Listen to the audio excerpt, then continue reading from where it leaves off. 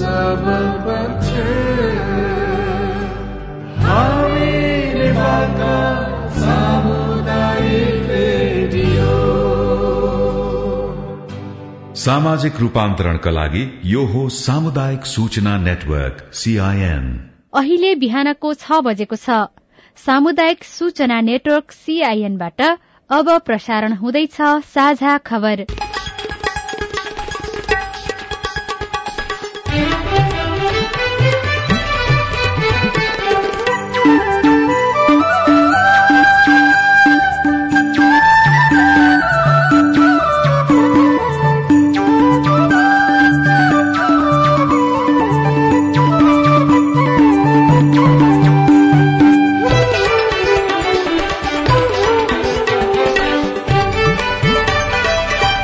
शुभ प्रभात। यो CIN को साझा खबर हो। स्नेहा कर्णसँगै लील प्रकाश चन्दको तपाईलाई स्वागत छ। सामुदायिक रेडियोबाट देशैभरि एकैसाथ प्रसारण भइरहेको साझा खबर CINखबर.com र मोबाइल एप CINबाट पनि सुन्न सकिन्छ। आज 2078 साल जेठ 29 गते शनिबार जुन 12 तारिक सन् 2021 नेपाल सम्वत 1141 ज्येष्ठ शुक्ल पक्षको प्रतिपदा तिथि। आज विश्व बाल श्रम विरूद्धको दिवस।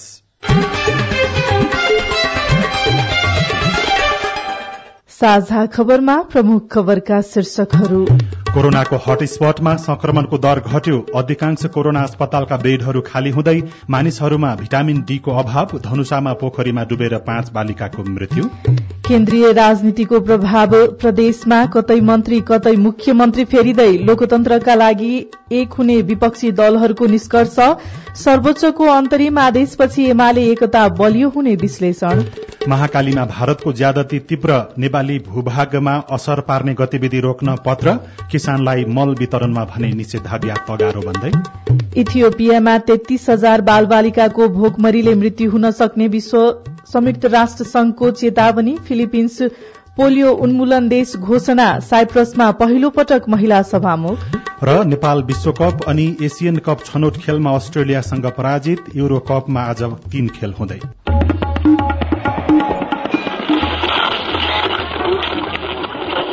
सयौं रेडियो, हजारौं रेडियो कर्मी र करोड़ौं नेपालीको माझमा यो हो सामुदायिक सूचना नेटवर्क CIN।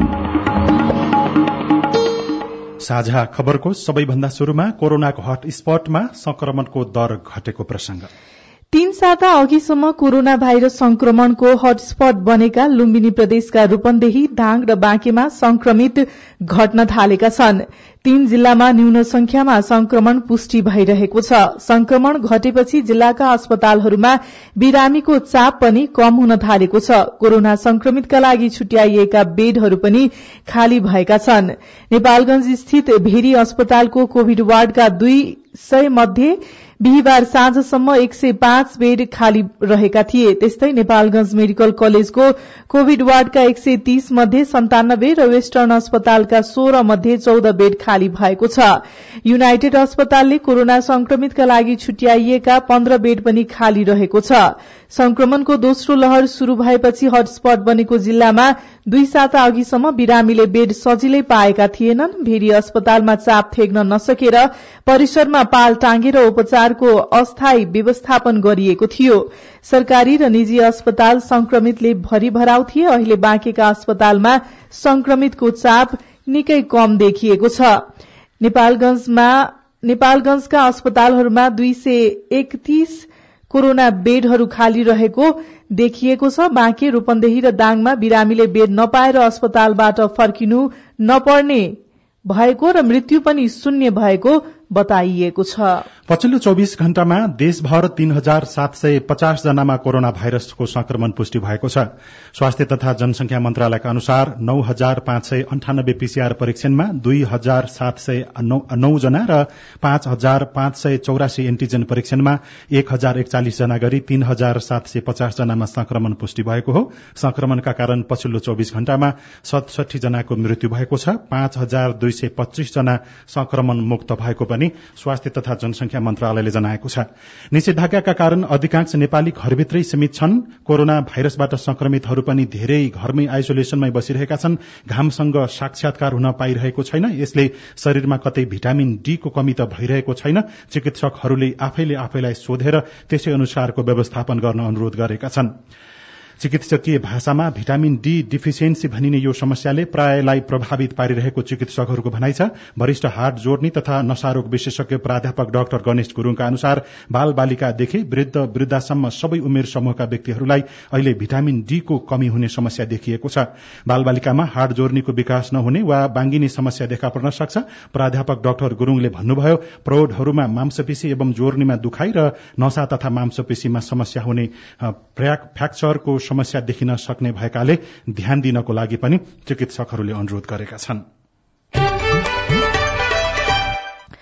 अब राजनीतिक प्रसंग। नेकपा एमाले भित्र देखिएको विवाद र संसद विघटन गर्ने प्रधानमन्त्री केपी शर्मा ओलीको कदमले उत्पन्न राजनीतिक परिस्थितिका कारण प्रदेश सरकारमा पनि प्रभाव परेको छ। सबै प्रदेशमा मन्त्रीहरू हेरफेर भएका छन् भने गण्डकी प्रदेशमा मुख्यमन्त्री नै फेरिने निश्चित बनेको छ।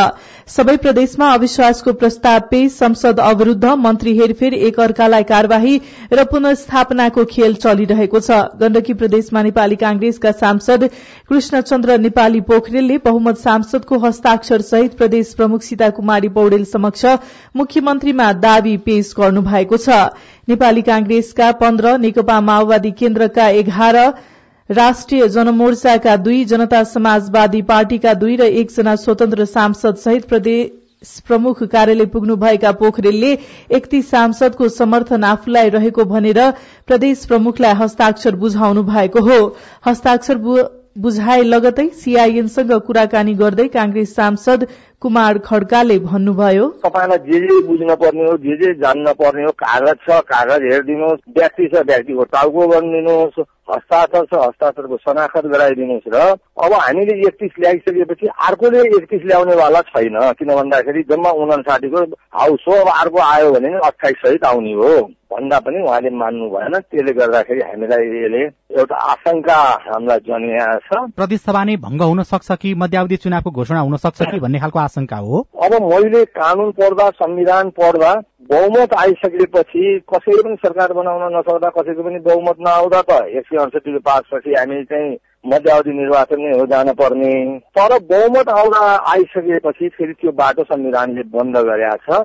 संविधान पनि मान्दिन, कानून पनि मान्दिन भनेर जाने हो भने त त्यस प्रकारको स्थिति चाहिँ हिजो पनि भएको हुनाले भोलि पनि दोहोरिन्छ कि भनेर हामीले आशंका गर्न स्वाभाविक नै हो जस्तो लाग्छ मलाई। फेरि यसअघि गण्डकी प्रदेश प्रमुख सीता कुमारी पौडेलले वैकल्पिक सरकार गठनका लागि आह्वान गर्नु भएको थियो। उहाँले संविधानको धारा 168 को उपधारा 5 बमोजिमको सरकार गठनका लागि आज दिउँसो 3 बजेसम्मको समय दिनु भएको छ।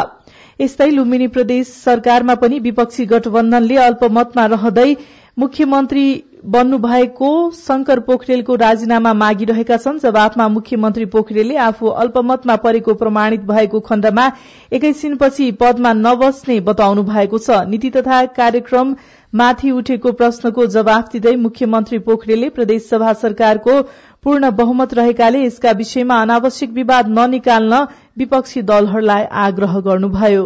म के कुरामा विश्वास गर्छु भन्दाखेरि संसद भित्रको राजनीतिक गणितलाई म विश्वास गर्छु। म अराजनीतिक तरिकामा विश्वास गर्दिन। जबसम्म सत्ता पक्षमा बहुमत रहन्छ त्यति बेलासम्म मुख्यमन्त्री चाहिँ मुख्यमन्त्रीको हैसियतमा रहन्छ। राजनीतिक रूपमा बहुमत गुम्यो भने स्वाभाविक रूपमा म 1 मिनेट पनि सत्तामा रहन हुँदैन भन्ने लाग्छ मलाई। त्यस अर्थमा यो विषयलाई हामीले सहज लोकतान्त्रिक अभ्यासकै रूपमा लिनुपर्छ भन्ने मलाई लाग्छ।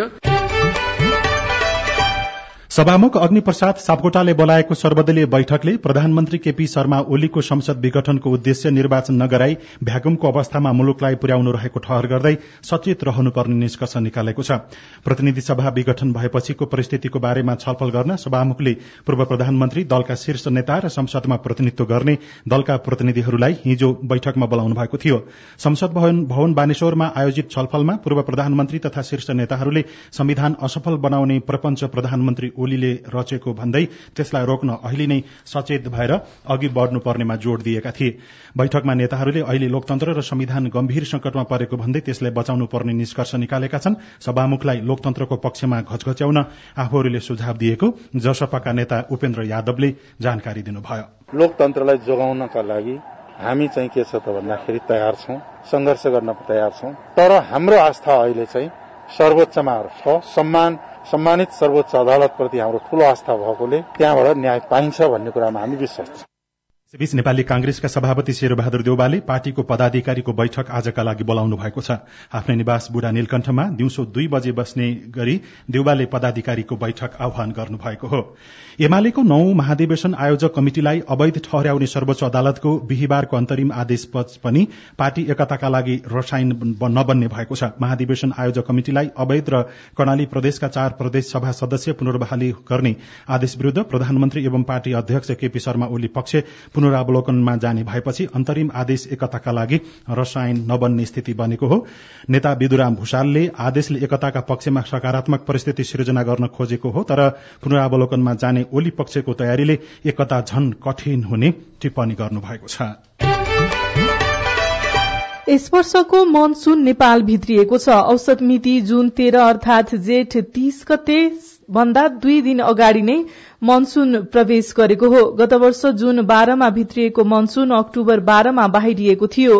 अबको 1-2 दिनमा देशैभर मनसून फैलिने सम्भावना रहेको पूर्वानुमान महाशाखाका मौसमविद राजु प्रधानाङ्गले सीआईएनसँग बताउनुभयो।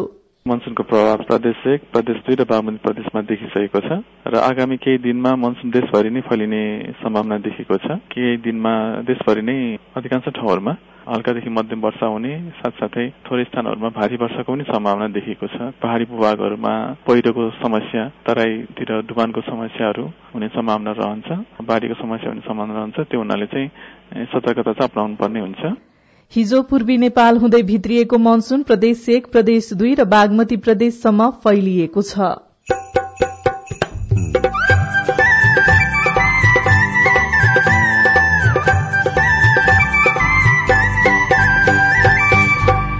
सामुदायिक सूचना नेटवर्क सीआईएन मार्फत देशभरि प्रसारण भइरहेको साझा खबरमा खेल अनुसारको पारिश्रमिक पाउने भएपछि खेलाड़ीहरू खुशी। क्रिकेटर बनाम भने चाहिँ आउँछ नि एउटा 9-10 वर्षको केटाले खेल्न स्टार्ट गरेछ भने त्यो आउँदा आउँदा त मेबी 2-3 लाख रुपियाँ महिनाको तलब पनि हुन सक्छ नि। महाकालीमा भारतको ज्यादती तीव्र, नेपाली भूभागमा असर पार्ने गतिविधि रोक्न पत्र, किसानलाई मल वितरणमा निषेधाज्ञा, तगारो बन्दै लगायतका खबर बाँकी नै छन्। सीआईएनको साझा खबर सुन्दै गर्नुहोला। नमस्कार मेयर साहब। नमस्कार म्याडम। नमस्कार मेयर साहब, नगरपालिकामा विकास निर्माणका योजना त गजबै ल्याउनु भयो, तर के म्याडम, तपाईलाई चित्त बुझेन कि? विकास निर्माणको काम त राम्रै भइरहेको छ, तर नगरभित्र बाल श्रम प्रयोग गरेको गुनासो पनि सुनिन्छ नि। के कसरी अनुगमन गर्दै हुनुहुन्छ? हो म्याडम, हामीले पनि बालबालिकाहरूलाई श्रमयुक्त काममा लगाएको केही घटनाहरू भेटेका छौं। यसरी बाल श्रम गराउनेहरूलाई सचेत गराउनुका साथै कानून बमोजिम कारबाही पनि गरिरहेका छौं। हो नि मेयर साहब, बाल श्रम निवारणको लागि 18 वर्ष मुनिका बाल बालिकाहरूलाई कुनै पनि श्रमयुक्त काममा लगाउनु हुँदैन र बाल श्रम गराउनु कानून विपरीत हो म्याडम, बाल बालिकाहरूको उज्जवल भविष्यका लागि बाल श्रम निवारण गर्नै पर्छ। बाल श्रम निवारण गर्ने हामी सबैको जिम्मेवारी हो। बाल श्रम गराउनु सामाजिक अपराध हो। बाल बालिकालाई श्रममा लगाउनु कानून बमोजिम दण्डनीय हुन्छ। बाल श्रम नगराउँ। श्रम, रोजगार तथा सामाजिक सुरक्षा मन्त्रालय। कोरोना भाइरस रोग लगायतका विपदको समयमा घरभित्र वा कुनै पनि स्थानमा बाल बालिकामाथि कुटपिट, उपेक्षा, विभेद, हिंसा तथा यातना, यौन दुर्व्यवहार लगायतका विभिन्न जोखिम हुन सक्छ। बाल बालिकालाई अभिभावकले आफ्नो निगरानीमा राखौं। बाल बालिका प्रति सकारात्मक व्यवहार गरौं। उनीहरूसँग समय बिताउँ। उनीहरूका कुरा सुनौ। बाबुआमा गुमाएका तथा अभिभावकबाट बिछोडिएका, अलपत्र परेका वा हिंसा दुर्व्यवहारको जोखिममा रहेका बाल बालिकाहरूलाई सहयोगको लागि बाल बालिका खोजतलास समन्वय केन्द्रको फोन नम्बर 104, बाल हेल्पलाइनको फोन नम्बर 1098 वा नेपाल प्रहरीको फोन नम्बर 100 मा सम्पर्क गरौं। सेभ द चिल्ड्रेनद्वारा जनहितमा जारी सन्देश। सामाजिक रूपान्तरणका लागि यो हो सामुदायिक सूचना नेटवर्क सीआईएन। तपाई अहिले देशभरिका सामुदायिक रेडियो CIN खबर.com र मोबाइल एप CIN-बाट एकैसाथ साझा खबर सुन्दै हुनुहुन्छ। अब आज काठमाडौँबाट प्रकाशित पत्र पत्रिकाहरूमा प्रकाशित खबर। कान्तिपुर दैनिकको पहिलो पृष्ठमा महाकालीमा भारतको ज्यादती तीव्र, नेपाली भूभागमा असर पार्ने गतिविधि रोक्न पत्र शीर्षकमा खबर लेखिएको छ।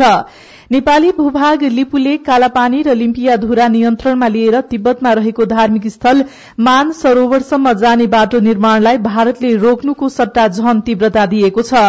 नेपाली भूमि हुँदै मान सरोवर जाने सिंगल लेन सड़कको नयाँ दिल्लीबाट भिडियो कन्फरेन्स मार्फत उद्घाटन गरेको 13 महिनापछि हिजो भारतका रक्षा मन्त्री राजनाथ सिंहले थप प्रगति बाहिर ल्याउनु भएको हो। नेपाली भूमिमा भारतले सड़क निर्माण गरेकोमा नेपालले असहमति जनाउँदै आएको छ। गत वर्ष उक्त सीमा विवादकै विषयमा परराष्ट्र सचिव स्तरीय र परराष्ट्र मन्त्री संयुक्त संयन्त्रको वार्ता भए पनि भारतले निर्माण अझै रोकेको छैन। महाकाली नदीवारी नेपालतर्फको बाटो भत्काउने र नदीको प्राकृतिक बहाव नै परिवर्तन हुने गरी सीमावर्ती क्षेत्रमा भएका ज्यादती रोक्न जिल्ला प्रशासन कार्यालय दार्चुलाले भारतलाई पत्र पठाएको छ। दार्चुलाका प्रमुख जिल्ला अधिकारी सिद्धराज जोशीले भारतको पिथरौडागढ़ स्थित दार्चुलाका जिल्ला अधिकारी आनन्द स्वरूपलाई नेपालको भूसागरमा असर पुग्ने गरी भएका गतिविधि रोक्नलाई भन्नुभएको छ। कान्तिपुरकै भित्री पृष्ठमा 9 महिनामा 38,000 महिलाहरूलाई सहुलियत कर्जा शीर्षकमा खबर लेखिएको छ। चालू आर्थिक वर्षको 9 महिनामा करिब 38,500 महिलाले सस्तो ब्याज दरको कर्जा पाएका छन्। गत असारदेखि चैतसम्ममा महिलाले ब्याज अनुदानको उक्त कर्जा पाएका हुन्, तर असारसम्म 6,682 जनाले ब्याज अनुदानको सहुलियत कर्जा लिएको नेपाल राष्ट्र ब्याङ्कको तथ्याङ्कले देखाएको छ। यस्तै मल वितरण गर्न निषेधाज्ञा तगारो शीर्षकमा खबर लेखिएको छ। कृषि तथा पशुपन्छी विकास मन्त्रालय सम्हाल्ने हरेक मन्त्री तथा सचिवले जहिले रासायनिक मलको समस्या अन्त्य गर्ने दावी गर्दै आएका छन्। मलको आपूर्ति व्यवस्थापनमा सुनिश्चितता ल्याउने दावी गरेका पूर्व कृषि मन्त्री घनश्याम भूषालले पनि त्यस्तै दावी गर्नु भएको थियो, तर उहाँकै कार्यकालमा मलको चरको अभाव देखिएको थियो। हाल कोरोना महामारीका कारण अधिकांश क्षेत्रमा लगाइएको निषेधाज्ञाका कारण भने किसानहरूलाई मल वितरण गर्नमा समस्या देखिएको छ। अन्नपूर्ण पोस्ट दैनिकमा चैते धान खेतीतर्फ आकर्षित राजापुर क्षेत्रका किसान निराश बनेको प्रसंग छ। प्रधानमन्त्री कृषि आधुनिकीकरण परियोजना धान सुपर जोन क्षेत्रमै सिंचाई अभाव भएपछि किसानहरू निराश भएका हुन्। राजापुर र गेरुवा क्षेत्रमा 4वटा कुलो सिंचाई प्रणाली अन्तर्गतमा रहे पनि चैते धान खेतीमा पर्याप्त पानी नपुग्दा किसानहरू चिन्तामा परेका हुन्। अर्को खबर श्रमिकको बेहाल शीर्षकमा छ। 1.5 महिनादेखि कोभिड-19 का कारण जारी निषेधाज्ञामा मनोरञ्जन क्षेत्रमा कार्यरत 25 जना श्रमिकले आत्महत्या गरेको पाइएको छ। रोजगारी गुमाएर आर्थिक समस्याका साथै मानसिक समस्याले पिरोल्दै गएपछि मनोरञ्जन क्षेत्रमा काम गर्ने श्रमिकको विचल्ली भएको खबरमा उल्लेख गरिएको छ। अर्को खबर नागरिक दैनिकमा छ। 5 बाल बालिकाको डुबेर मृत्यु भएको प्रसंग छ। सबैजसो पत्र पत्रिकाहरूले खबर छापेका छन्। धनुषाको मुखियापट्टी 6 मुसरनिया स्थित निजी पोखरीमा हिजो डुबेर 5 बालिकाको मृत्यु भएको छ। बाख्रा चराउन गएका ती बालिकाको पोखरीमा नुहाउने क्रममा डुबेर मृत्यु भएको धनुषा प्रहरीले जानकारी दिएको छ। हुलास यादवको खेतमा खनिएको नयाँ पोखरीमा नुहाउने क्रममा डुबेर सोही गाउँका पल्टु यादवकी 12 वर्षीय छोरी लक्ष्मीनिया, जोगिन्द्र भगवतीकी 10 वर्षीय छोरी चन्द्रकुमारी, राजगिर पूर्वेकी 13 वर्षीय छोरी मञ्जु, जगन्नाथ ठाकुरको 12 वर्षीय नातिनी चाँदनी र उत्तिम सहनीका 12 वर्षीय छोरी ललिताको मृत्यु भएको प्रहरीले जानकारी दिएको छ। अर्को खबर मुद्दा यथावत व्यक्ति व्यवस्थापन शीर्षकको खबर छ। केपी शर्मा ओली नेतृत्वको सरकारका मन्त्री मध्ये आधाभन्दा बढ़ी कोर मधेस अर्थात प्रदेश 2 बाट छन्। 25 सदस्यीय मन्त्रीमण्डलमा 14 जना प्रदेश 2 बाट छन्।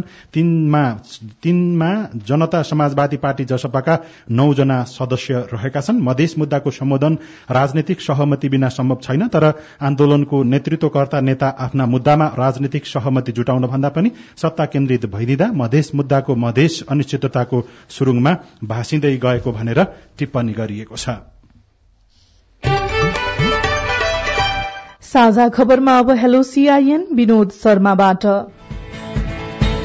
आजको हेलो सीआईएन विद्युत विस्तारको समस्या र स्थानीय तहले गरिरहेको सहजीकरणसँग सम्बन्धित छ।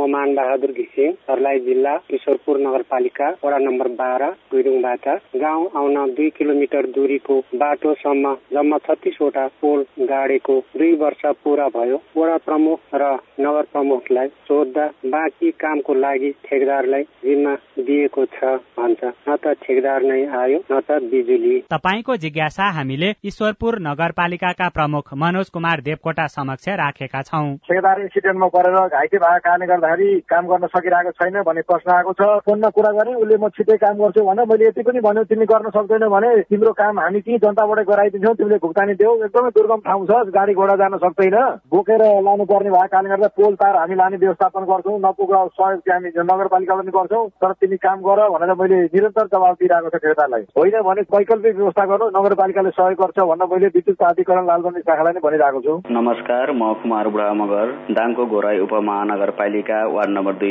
साक्लीघाटदेखि बोल्दैछु। यस गाउँका जनताहरूले अहिलेसम्म बिजुली बत्तीबाट वञ्चित हुनु परेको छ। गत वर्षमा केही प्रतिशत काम भए तापनि मेन लाइनमा र गाउँमा पोल तथा तारको अभाव भएपछि त्यसले अझैसम्म पूर्णता पाउन सकेको छैन। अब हाम्रो बिजुली बत्ती बल्ने चाहना कहिलेसम्म पूरा होला? जवाफ दिँदै हुनुहुन्छ दाङको घोराई उपमहानगरपालिकाका प्रमुख नरुलाल चौधरी। यस वर्ष पनि ठेका टेन्डर भएको छ, तर अहिले कोभिडको कारणले गर्दाखेरि ठेकेदारहरू आउन नसक्ने, कामदारहरू नआइदिने भएर पनि समस्या भयो भन्दै हुनुहुन्थ्यो। त्यसो भएर तुरन्त गराउनु, गाडी आजभोलि जान्छ, बाटो बर्खा भयो भने बिग्रिन्छ भनेर मैले विद्युत प्राधिकरणको प्रमुखज्यूलाई सबै भनेको छु र उहाँले त्यो कुरा पनि लौ हामीले ठेकेदारसँग समन्वय गरेर त्यो चाहिँ काम गराउनु लाग्छ त भन्नुभएको छ, तर पनि अझै काम सुचारू भएको छैन। म फेरि पनि फलोअप गर्छु। तपाईँ जुनसुकै बेला हाम्रो टेलिफोन नम्बर 01-5260-646 मा फोन गरेर दिइएको निर्देशन अनुसार आफ्नो गुनासो, जिज्ञासा तथा प्रतिक्रिया रेकर्ड गर्न सक्नुहुनेछ। अब विदेशको खबर। संयुक्त राष्ट्र संघले इथियोपियामा भोकमरीका कारण 33,000 बाल बालिकाको मृत्यु हुन सक्ने चेतावनी दिएको छ। संघले इथियोपियाको टिग्रे क्षेत्रमा सुरक्षाकर्मी र विद्रोहीबीच जारी युद्धका कारण 33,000 बाल बालिकाको भोकमरी र कुपोषणका कारण मृत्यु हुन सक्ने भन्दै चेतावनी दिएको हो। सन् 2020 को नोभेम्बरबाट शुरू भएको युद्धमा परि हालसम्म टिग्रेमा 17 लाख मानिसहरू विस्थापित भइसकेका छन्। विश्व स्वास्थ्य संगठन र संयुक्त राष्ट्र संघीय बाल कोष युनिसेफले फिलिपिन्समा पोलियो उन्मूलन भएको घोषणा गरेका छन्। झण्डै 2 वर्ष पहिले निकै संक्रामक मानिएको यो रोग फिलिपिन्समा पुनः देखा परेपछि विश्वव्यापी रूपमा पोलियो उन्मूलन अभियान चलाइएको थियो।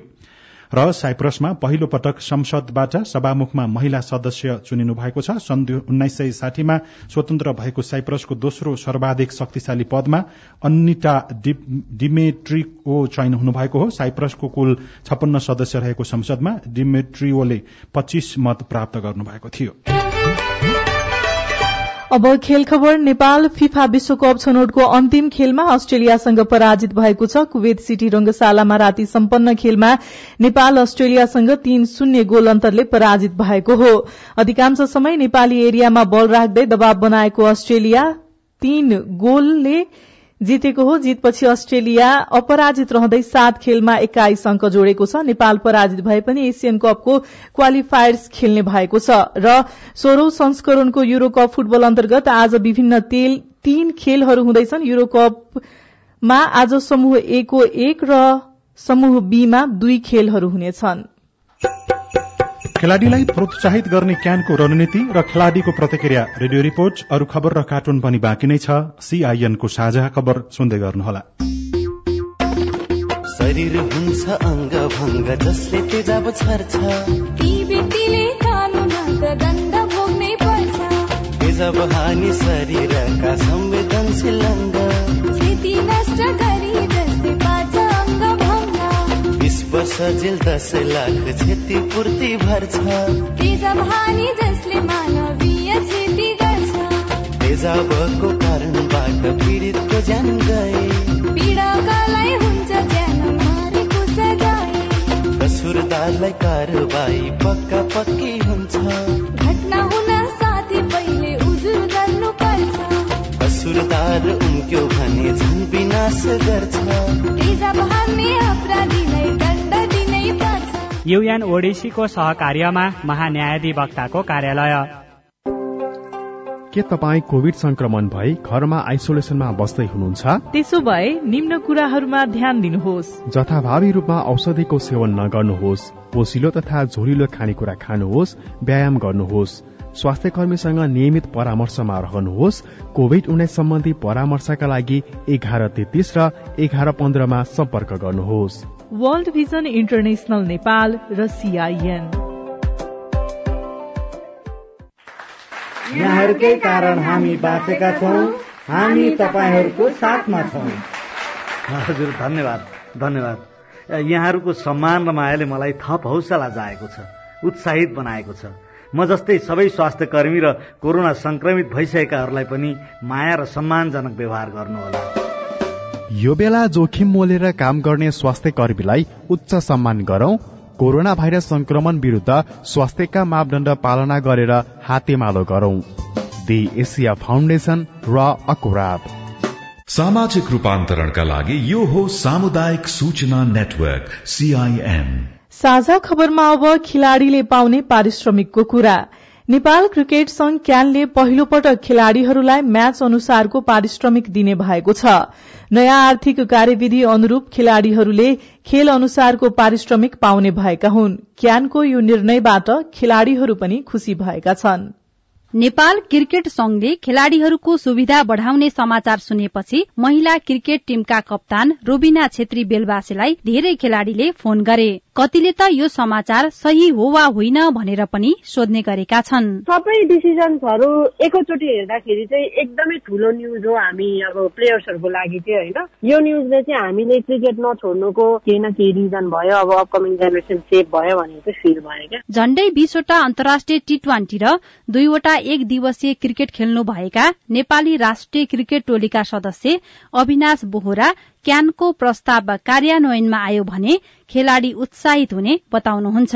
आर्थिक अवस्थाकै कारण कतिपय खेलाड़ी पलायन हुने समस्या पनि यसले रोक्ने उहाँको बुझाइ छ। भोलिको लागि कोही पनि अब प्यारेन्ट्सहरूले आफ्नो बच्चाहरूलाई गर्दाखेरि चाहिँ ल क्रिकेटर बनाम भन्ने चाहिँ आउँछ नि एउटा। अब 9-10 वर्षको केटाले खेल्न स्टार्ट गरेछ भने त्यो आउँदा आउँदा त मेबी 2-3 लाख रुपियाँ महिनाको तलब पनि हुन सक्छ नि। त्यसले गर्दा चाहिँ अब सजिलो भयो भनौँ न अहिले चाहिँ। क्यानले बनाएको नयाँ आर्थिक कार्यविधि अनुसार पुरूष खेलाड़ीले प्रत्येक एक दिवसीय खेल बापत 10,000 र T20 बापत 5,000 रुपियाँ पाउनेछन्। महिला खेलाड़ीले एक दिवसीयमा 5,000 र T20 मा 3,000 रुपियाँ पाउनेछन्।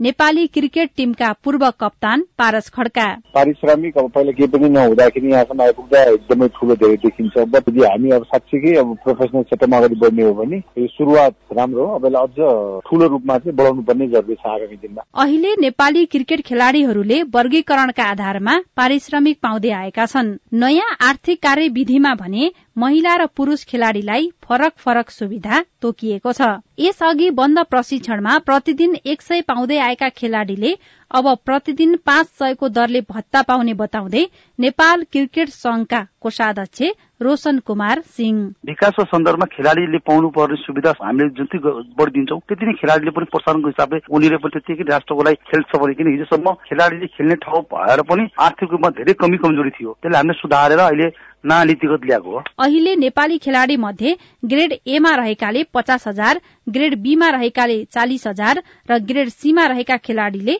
30,000 का दरले तलब पाइरहेका छन्। सीता शर्मा, CIN काठमाडौँ। अब केही खबर संक्षेपमा। देशको संविधानले शिक्षा र स्वास्थ्यलाई मौलिक अधिकार मानेको छ, तर सार्वजनिक संस्थानलाई अलपत्र पारेर निजी व्यापारलाई पोस्न सरकार आफै अघि सरेको पाइएको छ। सरकारी मेडिकल कलेजका निर्माण साइट गौचरण बनेका छन्, निजी मेडिकल कलेजलाई भने स्वीकृति दिने गरिएको छ। र त्रिभुवन विश्वविद्यालयले स्नातकोत्तर तहका विद्यार्थीको नयाँ भर्ना अनलाइन माध्यमबाट खोल्ने भएको छ। भौतिक उपस्थितिमा मात्रै भर्ना प्रक्रिया कुर्दा धेरै समय पर्खनु पर्ने भएकाले अनलाइन माध्यमबाट भर्ना अगाडि बढ़ाउन लागि जानकारी विश्वविद्यालयले दिएको छ। यो सँगै हामी साझा खबरको अन्त्यमा आइपुगेका छौं। सामुदायिक रेडियो प्रसारक संघद्वारा संचालित CIN को बिहान 6 बजेको साझा खबर सक्नु अघि मुख्य मुख्य खबर फेरि एकपटक। कोरोनाको हटस्पटमा संक्रमणको दर घट्यो। अधिकांश कोरोना अस्पतालका बेडहरू खाली हुँदै मानिसहरूमा भिटामिन डी को अभाव। धनुषामा पोखरीमा डुबेर 5 बालिकाको मृत्यु। केन्द्रीय राजनीतिको प्रभाव प्रदेशमा कतै मन्त्री कतै मुख्यमन्त्री फेरिँदै लोकतन्त्रका लागि एक हुने विपक्षी दलहरूको निष्कर्ष। सर्वोच्चको अन्तरिम आदेशपछि पनि एमाले एकता बलियो हुने विश्लेषण। महाकालीमा भारतको ज्यादती तीव्र। नेपाली भूभागमा असर पार्ने गतिविधि रोक्न पत्र। किसानलाई मल वितरणमा निषेधाज्ञा तगारो बन्दै। इथियोपियामा 33,000 बाल बालिकाको भोकमरीका कारण मृत्यु हुन सक्ने संयुक्त राष्ट्र संघको चेतावनी। फिलिपिन्स पोलियो उन्मूलन देश घोषणा। साइप्रसमा पहिलो पटक महिला सभामुख।